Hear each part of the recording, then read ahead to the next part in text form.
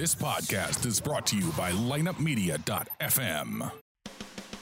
Are you sick and tired of biased hockey talk? Then you have come to the right place.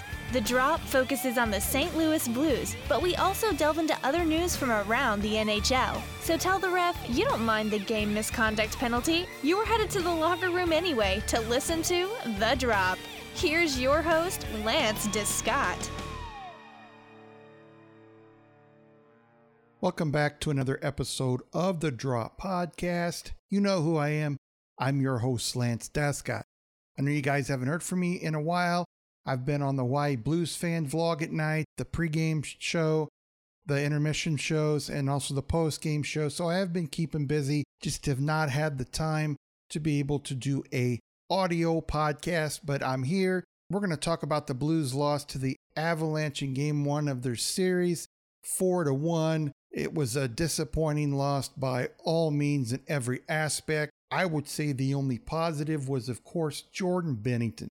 My goodness, guys, faces over 50 plus shots. The guy had a stellar game. He gave up 3 goals and had so many shots on him. His save percentage, if I'm not mistaken, was somewhere around 940, 939. That is amazing in a playoff game. But 2 things happened in this game. The Blues could not get enough pressure on Grubauer.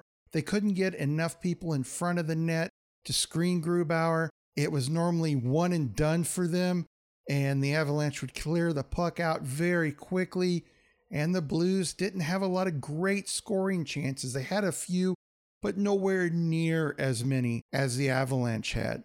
Issue number 2, the Blues could not stop the Avalanche from coming across the blue line with authority through the whole game. It wasn't too bad in the first period, but it continued to get worse through the second and the third. And when you let a team like the Avalanche get that many opportunities, they're going to score goals. There's too many great players on this team. The Blues just couldn't keep up speed-wise. Kyrou, I think, only played 13 to 14 minutes, if I'm not mistaken. He's your fastest guy. Yeah, he's a young guy. But you've got to get your speed guys out there. You've got to give them more time on the ice. I know that the Avalanche have 2 very, very good lines, a pretty good third line, and a good fourth line. Not great, but they roll out some good lines. The Blues, on the other hand, a lot of the guys played hard. They really did. It just seemed like the Avalanche always had a step on them. When it came to the officiating, I thought the refs were very fair. The only call I thought they missed was one on Kyrou when he had a breakaway. I thought that possibly could have been a penalty shot, but of course it wasn't. The team just did not look like they were up to the challenge against the Avalanche, and they're going to have to be in the game tonight, Wednesday night, in Game 2. This team cannot go down to the Avalanche 2-0. I thought that through the game, Berube made some good adjustments, but Bednar was just ahead of him every single time. The Blues could not hem the Avalanche in the neutral zone, and that's what you've got to do with a team like the Avalanche. You cannot let them enter the neutral zone cleanly. You can't do it because then they enter the offensive end cleanly. And when they do that, they're going to score a lot of goals, or at least get the opportunity to score a lot of goals, which they did in Game 1. I thought Berube putting Sanford on at center was just stupidity. The reason that he said he did it is because it forces Sanford to move more. Well, in my mind, if you've got a player who's had an issue with not moving enough, the way to get him to move is not to put him in at center. The way to get him to play better is to set him. He makes way too many mistakes. Vladimir Tarasenko had a great first period, some great hits. He had a shot where he just hit it off the post and couldn't quite get it there. But in the first period, he played well. After that last hit, he disappeared. I don't know if he re-injured his shoulder or what happened, but he really disappeared. You've got to give guys like Thomas, like Kyrou, these guys with speed more time. You've got to put Kostin in Game 2. You have to. He should have been in Game 1. I don't get why he wasn't. To me, it's a farce. You've got a young guy with speed, with skill, who can play physical, which is what Berube wants people to do, but yet Klim Kostin's not in the game. Clem Costin would have been better at center than Zach Sanford 99% of the time. Now let's get to Jordan Binnington and what happened after the game. Jordan Binnington saw Grubauer start a tussle at the end of the game with some of the Blues players. A lot of people liked what he did when he ran down the ice trying to get to Grubauer. I don't like that. I think it's a stupid move on his part. If you want to get down there and see what's going on, it's one thing. But if you really want to get into a scrum with another goalie when your team needs you, that's stupid. Let Grubauer get into it with a player. Let Grubauer get injured.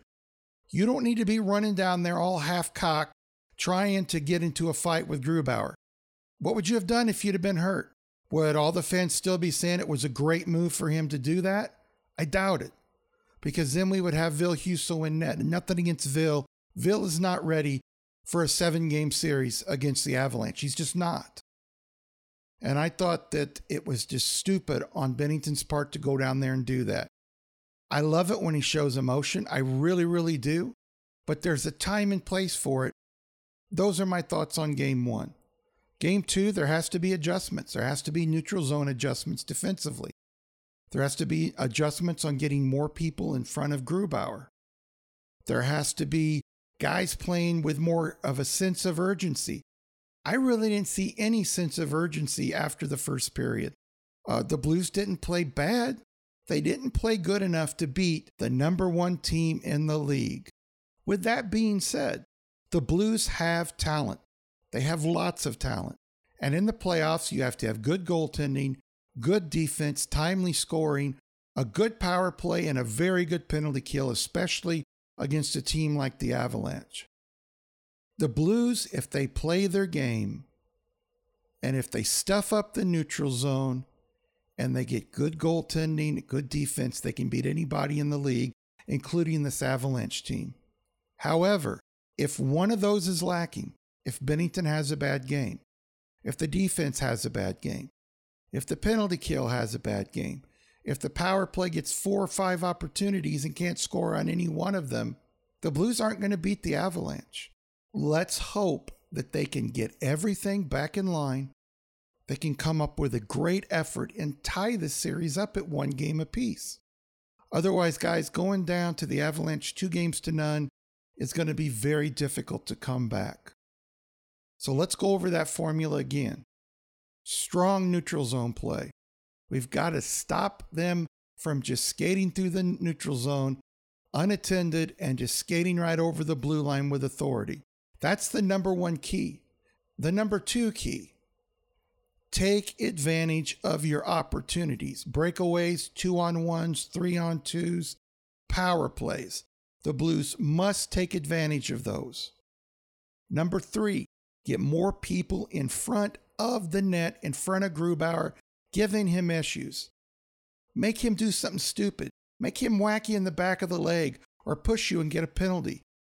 This team has to find a way to beat the Avalanche in this Game 2 tonight. And they can do it, but it's going to have to be a perfectly executed game. I want to thank everybody for joining me for this short episode of the Drop Podcast. Until next time, let's go Blues. Thank you for joining us for this episode of the Drop Podcast. To get more of The Drop, check out our website at droppodcast.com. You can also find us on Google Play, iTunes, and the iHeartRadio app. You can follow us on Instagram at the.drop.podcast or on Twitter at Drop Hockey Show. You can email the Drop Podcast or host Lance DeScott at lanced@droppodcast.com. To find out more about Lineup Media, go to lineupmedia.fm. Until next time, let's go Blues! This podcast was a presentation of lineupmedia.fm.